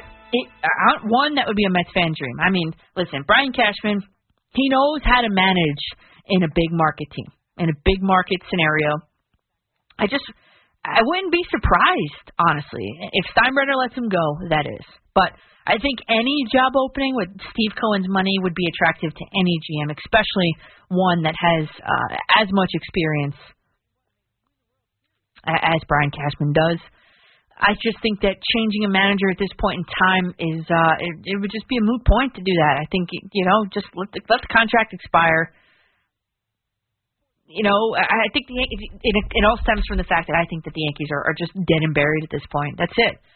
10 games back behind a team in the Boston Red Sox that they haven't beaten yet. I think they're 5-8 versus the Tampa Bay Rays. If you want to talk about making, the championship, you want to win the World Series, you got to start within your own division first, right? And the other day I looked at it that the Yankees would have had to leapfrog for the wild card 4 teams ahead of them. 4 ahead of them. It's probably changed since then, maybe not, but that's just way too many teams to have to leapfrog to get there. 877-337-6666. To Cranford, New Jersey we go. Larry, you're up next on The Fan. Larry, you there? We got nothing. Oh, no. The heck? Maybe I fell asleep. No, there's just nothing here. All right, Larry, maybe it's a connection issue. If you want to just give us a call back, 877-337-6666. Sorry about that. He had a Tim Locastro point. I set it up nice and everything. By the way, New York State dude. New York State guy. We've been doing a lot of baseball talk tonight, which is great because New York is a baseball town. And I would have to say that these Yankees are dead and buried. It's over. It's done with. The Mets kind of really stuck the fork in them. Talking about the All-Star game at the top of the hour, top of the show, I made a huge case. The only Met represented at the All-Star game, Jacob deGrom. I don't know about that. And he's not even playing, that's for sure. He says he's not even going. I think that would really be a real damn shame if he doesn't go. Listen, the guy is the best pitcher in baseball. He has to be there. I understand, really, honestly, I do understand why he's not pitching in the game. Because I wouldn't want to pitch either. He's scheduled to start on July 11th, 7-11, and then the All-Star game is on 7-13, 2 days later, and it's in different time zones. It's not nearby. The Mets are going to be in Pittsburgh, and he's going to be pitching in. The All-Star game is going to be in Denver. So you can't blame him for not wanting to pitch in the game. The guy's had a couple injuries. He's had an IL stint in April or May. That was some minor injuries in June. But you don't want the All-Star game to become or compound any one of those injuries and put him on the IL in July or later, because the Mets, let's be honest, have their eyes and their sights set on a late November playoff run, which I put my money where my mouth is. I think they're going to do it. And so, especially because you got Brandon Nimmo coming back. I mean, that guy, his first inning on base percentage is probably a little bit less right now because he did not get on base in this game in the first inning. But at 450, it's real nice from a leadoff dude. He was the spark. But in the open, I made a huge case for Taijuan Walker to be an all-star. When you compare his numbers against the other 8 starters, or named starters. See, I kind of put him into 3 tiers, honestly, when I did my research here. It's the top tier is DeGrom. He's not better than him. Then you've got Kevin Gausman out of San Francisco. He's not better than him. He has comparable numbers to Milwaukee's Burns, but Burns has 33 more strikeouts than Walker in just 3 innings less work. So, okay, that's your top tier. No argument there. But where it gets interesting and where it gets sort of gray area, forget the narratives you've been hearing. You could really stack Walker's numbers up against Trevor Rogers, Miami, Zach Wheeler, Philadelphia, and or, Brandon Woodruff from Milwaukee. So, okay, maybe you're like, okay, forget about that. How about this? Whether you agree with it or not, here's a black and white evaluation. He is better. Taijuan Walker is better right now than Yu Darvish. They have the same win-loss record, but Walker has a lower ERA, lower hits, lower home runs per 9 innings, and a much better strikeout-to-walk ratio. Still don't believe me? All right, let's look at the other guy that I put in the lower tier here of NL starting pitchers for the All-Star game this year. German Marquez from Colorado. Probably the worst one of the bunch. Walker has a better win-loss record, a lower ERA, and better numbers for 9 innings. And are you ready? This is Walker better than Marquez. Better numbers in 9 innings in hits, walks, home runs, and strikeouts. So, to recap, Taijuan Walker is better than 3 pitchers. Taijuan Walker is worse than 3 pitchers named to the All-Star game, NL that is, marginally better or comparable to the next tier of 3, and outright better than Darvish and Marquez, the bottom tier. Case closed. I'm going to bat for you, Taijuan Walker, because I also looked into it. Every team must be represented in the All-Star game. Jacob deGrom technically is the Mets representative in that All-Star game. But it's all up to the commissioner's office to choose a replacement for him, because he has said he's not playing there. But he should go. That's my opinion. I would say to Rob Manfred, we know he hasn't done the right thing in, many different scenarios, but in this scenario, I say let Taijuan Walker be the Mets on-field representative. I mean, he's earned it. The stats prove it. And I did hear on the MLB Network earlier on Saturday, I heard them say that Woodruff and Gausman aren't even planning on pitching either. So add DeGrom into that, and that opens up 3 spots. Taijuan Walker, pack your bags. If it's up to me, you're going to Denver, Colorado. And to Austin, Texas we go. Lawrence, you're up next on The Fan. Hey, thanks for taking my call tonight. Of course. I was going to call and say, if it were this time last year, we'd be beat. We wouldn't be making any moves. And now we have Steve Cohen. So I wonder who he's going to bring in. There was some speculation on the internet saying maybe a center fielder, maybe Starlin Marte potentially. But Nimmo's hot, so they better leave center field alone. I really think they got to go for a third baseman. I'm wondering how you feel about that. Yeah, and that's Lawrence. That's what I think. I think that if the Mets are going to be in tweak mode, so I think third base would be a position that I would look at if I were GM of the Mets. I would also, McGill looked good. I would like to see if he can sustain it, but I would also look for some back end of the bullpen help if it's me. Because Carrasco, listen, he's been out on injury. He's a pretty good pitcher, but you don't know what he's going to be like when he comes back. Syndergaard, same thing. He's a good pitcher, but you don't know what he's going to be like when he comes back. Especially, you need some depth in the bullpen, especially if you're going to make that late run, for sure. Yes. I agree. I think a lot of Mets fans, too, they're like, I want Lugo in the starting rotation. No, I like him exactly where he is. Keep him where he is. Do you think, Danielle, it's safe to say that now it's the Mets town, New York belongs to the Mets now for the rest of this season? I think yes. I think that's what I want to hear. Woo! Yeah. I think the Subway Series proved it, though. They took 2 out of 3 of the Yankees, and the Yankees didn't look good. The Mets really broke out. Oh, yeah, we stuck it to them. Yeah, I think so, and I think New York, and from Austin, Texas, yes. And here's the New York perspective. Yankee fans, I hate to say it, especially here on WFAN, the flagship home of the New York Yankees. Right now, this season, it's a Mets season. You watched on TV, you were there. We had a caller before saying that the Mets fans were cheering when Aroldis Chapman was in. The Mets fans were loud and proud at Yankee Stadium. You heard it when Pete Alonso hit the home run. And I did some digging. The Subway Series impact on the Mets bats, right?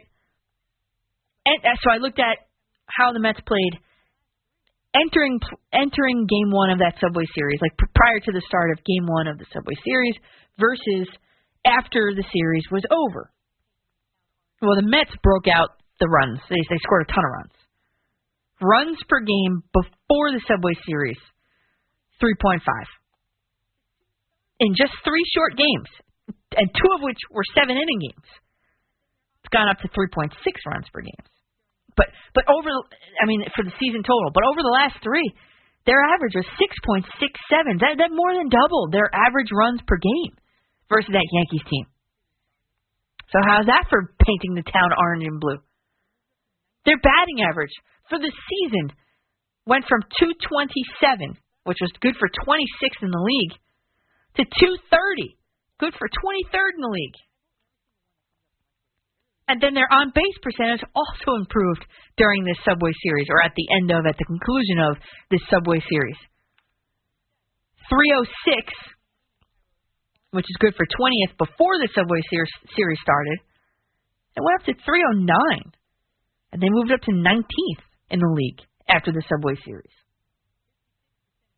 But I'm not sure Yankees fans have given up hope because I love putting up polls. You guys love polls, and so do I. I vote in every single one that comes up on my Twitter feed. I really do.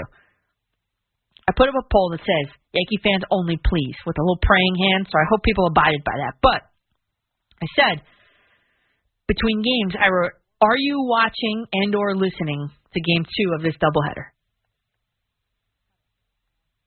Well, it was close, but 56% of Yankee fans, or 56% of respondents in my poll on Sunday said that they were not going to be watching Game 2. So there you go. And I know people are,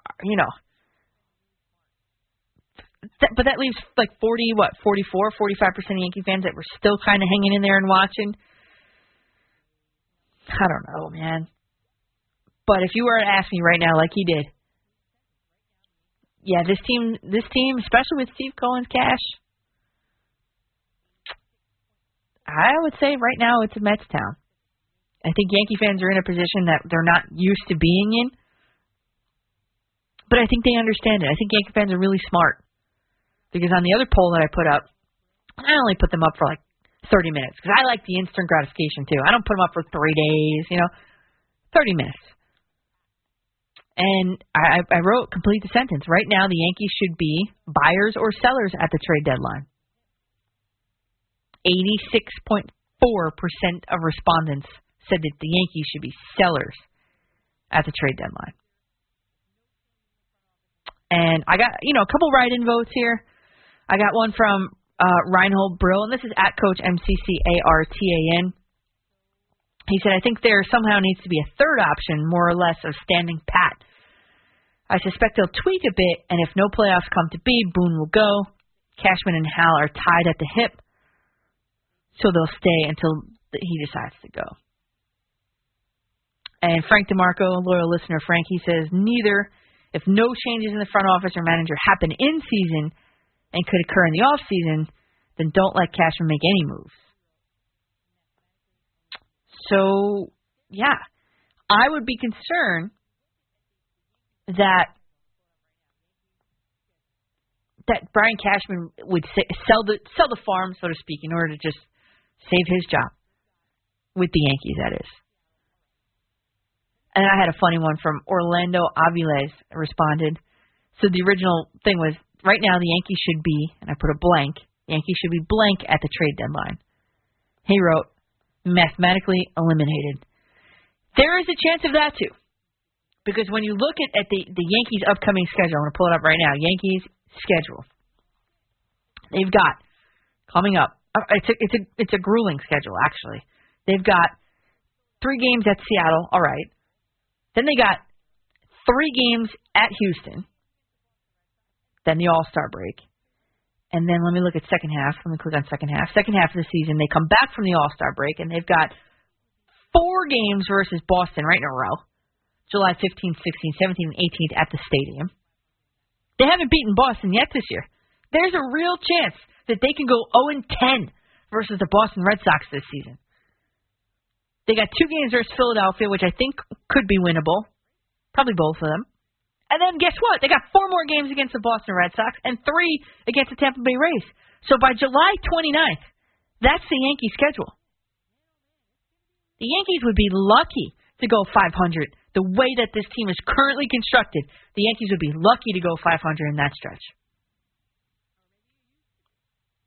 And if you want to talk about the playoffs, the postseason, you got to beat the Boston Red Sox. You got to beat the Tampa Bay Rays.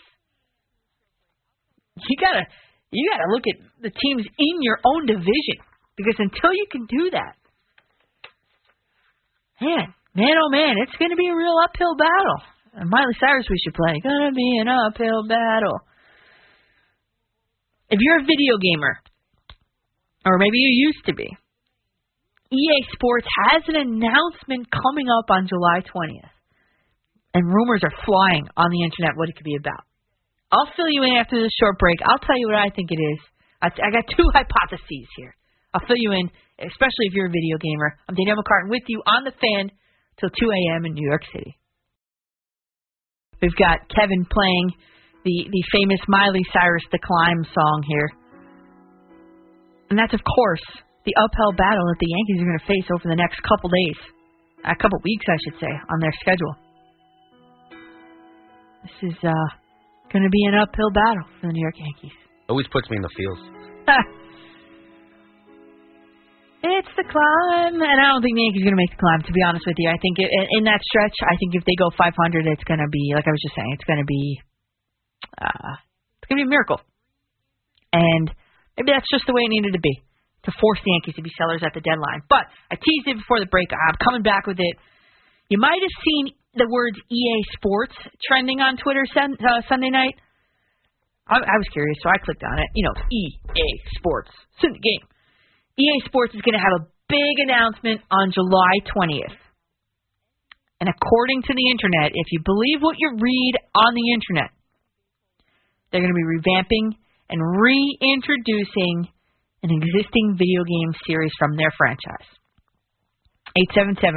877-337-6666 is the phone number if you guys want to talk Mets, Yankees, baseball. But I started thinking about the games that have not been updated in a while. NBA Street. Remember that one? NBA Street. That was a good one. MVP Baseball was another one in there, but I don't think that was, that's been superseded by the show, for sure. MVP Baseball does not compare. Unless they revamp it. NCAA March Madness. I got a tweet from @WilliamGeroni. This is one of the 2 directions I think this is going to go. I couldn't help but notice the timing of this. On Thursday, NCAA announced that players they will be compensated for their name image, and likeness. They're calling it NIL, NILS. William Gironi tweeted me at Coach McCartan, and he said, Coach McCartan, hopefully EA is bringing back NCAA football with player licenses. NCAA March Madness, I'm thinking, with player licenses. That is, yes, that's a direction I think this could go. And I think the players, because think about it, Thursday it was announced that they're going to be compensated for their name, image, and likeness. Sunday night, this information sort of leaks out. That's one direction I think it could go. The other direction that I'm hoping it goes in, well, that's great and everything. Oh, my favorite EA Sports game, Fight Night. That, I've already seen rumors already saying that Fight Night was going to be making a comeback. This just gives me more hope that it's going to be. Me and my dad had plenty of fights in Fight Night. You know what? I'm not sure if I ever lost, to be honest with you. I love that. You train in the gym, and then you in the fights you use the trainer and you use a little ice pack on the cheek and stuff and get him back to full health. Oh my God, I love that game. I just love that game.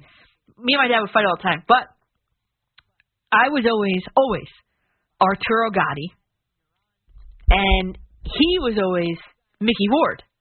Now I'm kind of too young to really know about that rivalry, but I learned a lot about it during that because of the video game.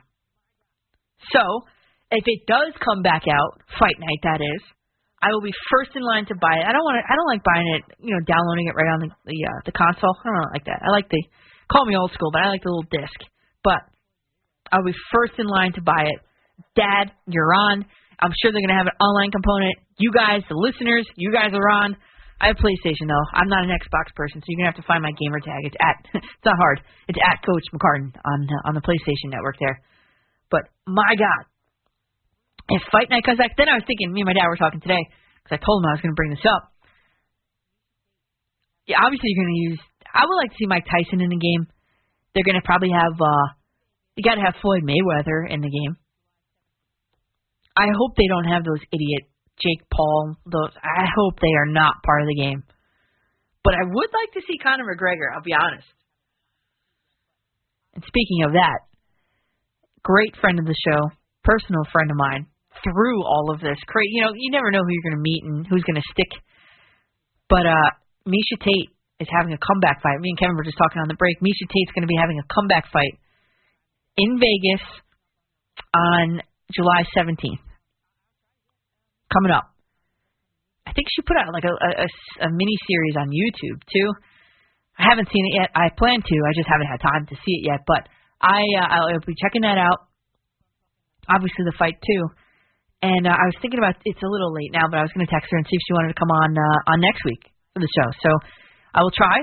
I know she's quite busy training. If you see her Instagram story, she's training 2-3 times a day, studying up on her opponent and stuff. But I'll try to get Miesha Tate on this upcoming weekend. And spoiler alert for you guys that are listening now, I got another guest. This is a weekend show. I've got a Friday morning, 1 to 5 a.m., but I'm talking like my Sunday morning, my regular spot, 2 to 6 a.m. on Sunday. In that time slot, I have a new guest for my homegrown Olympian segment. If you've been following along, I've got interviews on demand. You find them on demand, WFAN on demand. And then if you look on the WFAN Facebook page, there's surprise video, right? First one was from Tom's River, Todd Frazier.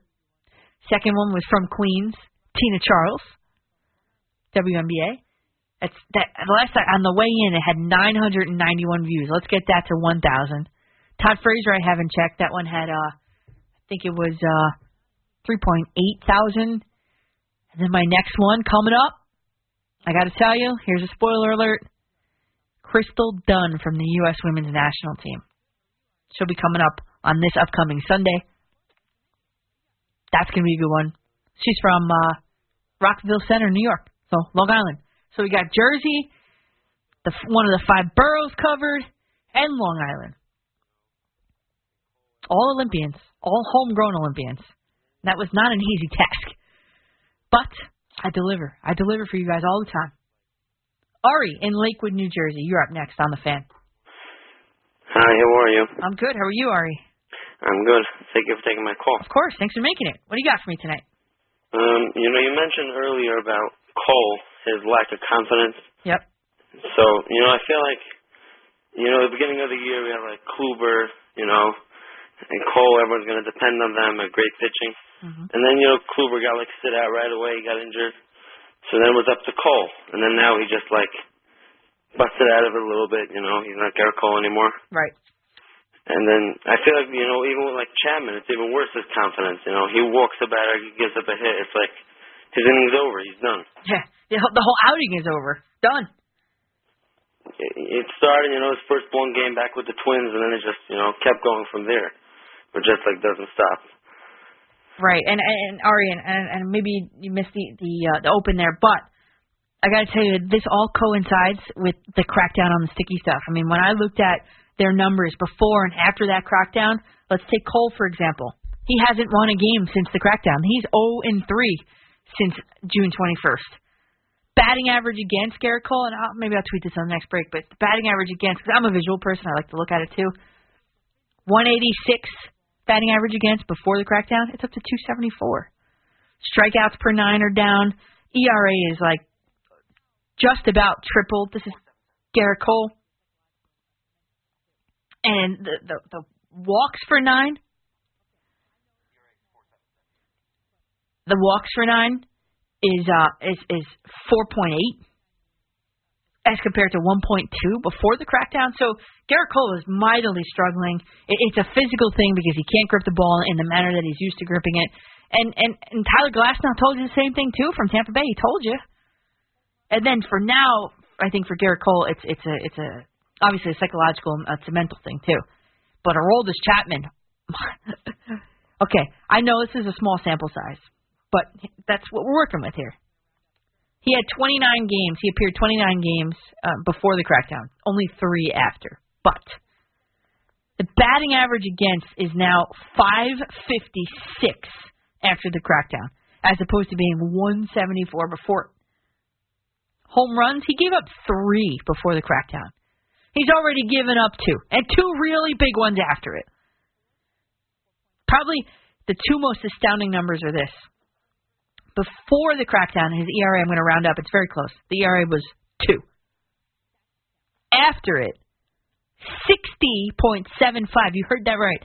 I know it's a small sample size again, but in the 3 games that Aroldis Chapman has pitched since the sticky stuff crackdown, it's got an ERA of 60.75. And then the other one, the final one, walks per 9 before, 4.6. After the crackdown, after June 21st, 49.1. That's astounding. So if you're the Yankees, I want you to meet your new closer. His name is Chad Green. Why did Aaron Boone even yank Chad Green after 2 pitches to bring in Chapman in game 1 of that doubleheader? We'll never know. He was throwing the ball well. He had 2 pitches to 1 batter. And then it wasn't like he was hurt or injured or fatigued because he then pitched 3 innings in game 2. He had plenty left in the tank. He was dominant in that game 2. He didn't give up a hit. Not one single hit. 27 strikes out of 35 pitches. He threw an immaculate inning, Chad Green, to end the game. And Chad Green said about Aroldis Chapman, obviously he's going through a rough patch, but we have no doubt that he's going to work through it and be good to go the rest of the year. Chad Green, welcome to your new role on the New York Yankees. You are their brand new closer. I think Chad Green is going to be a new closer until Aroldis Chapman can figure it out. I mean, he's just limping towards the All-Star break. I think Aaron Boone is a fool. That's it. No more. I do not want to see that face again. Put him in a lower leverage situation. Make him the setup man. If you have to play him, you make him the setup man. I've seen enough out of Aroldis Chapman in that face, that oops, I did it again face. Oops, I coughed up the game-winning home run yet again. It's getting old.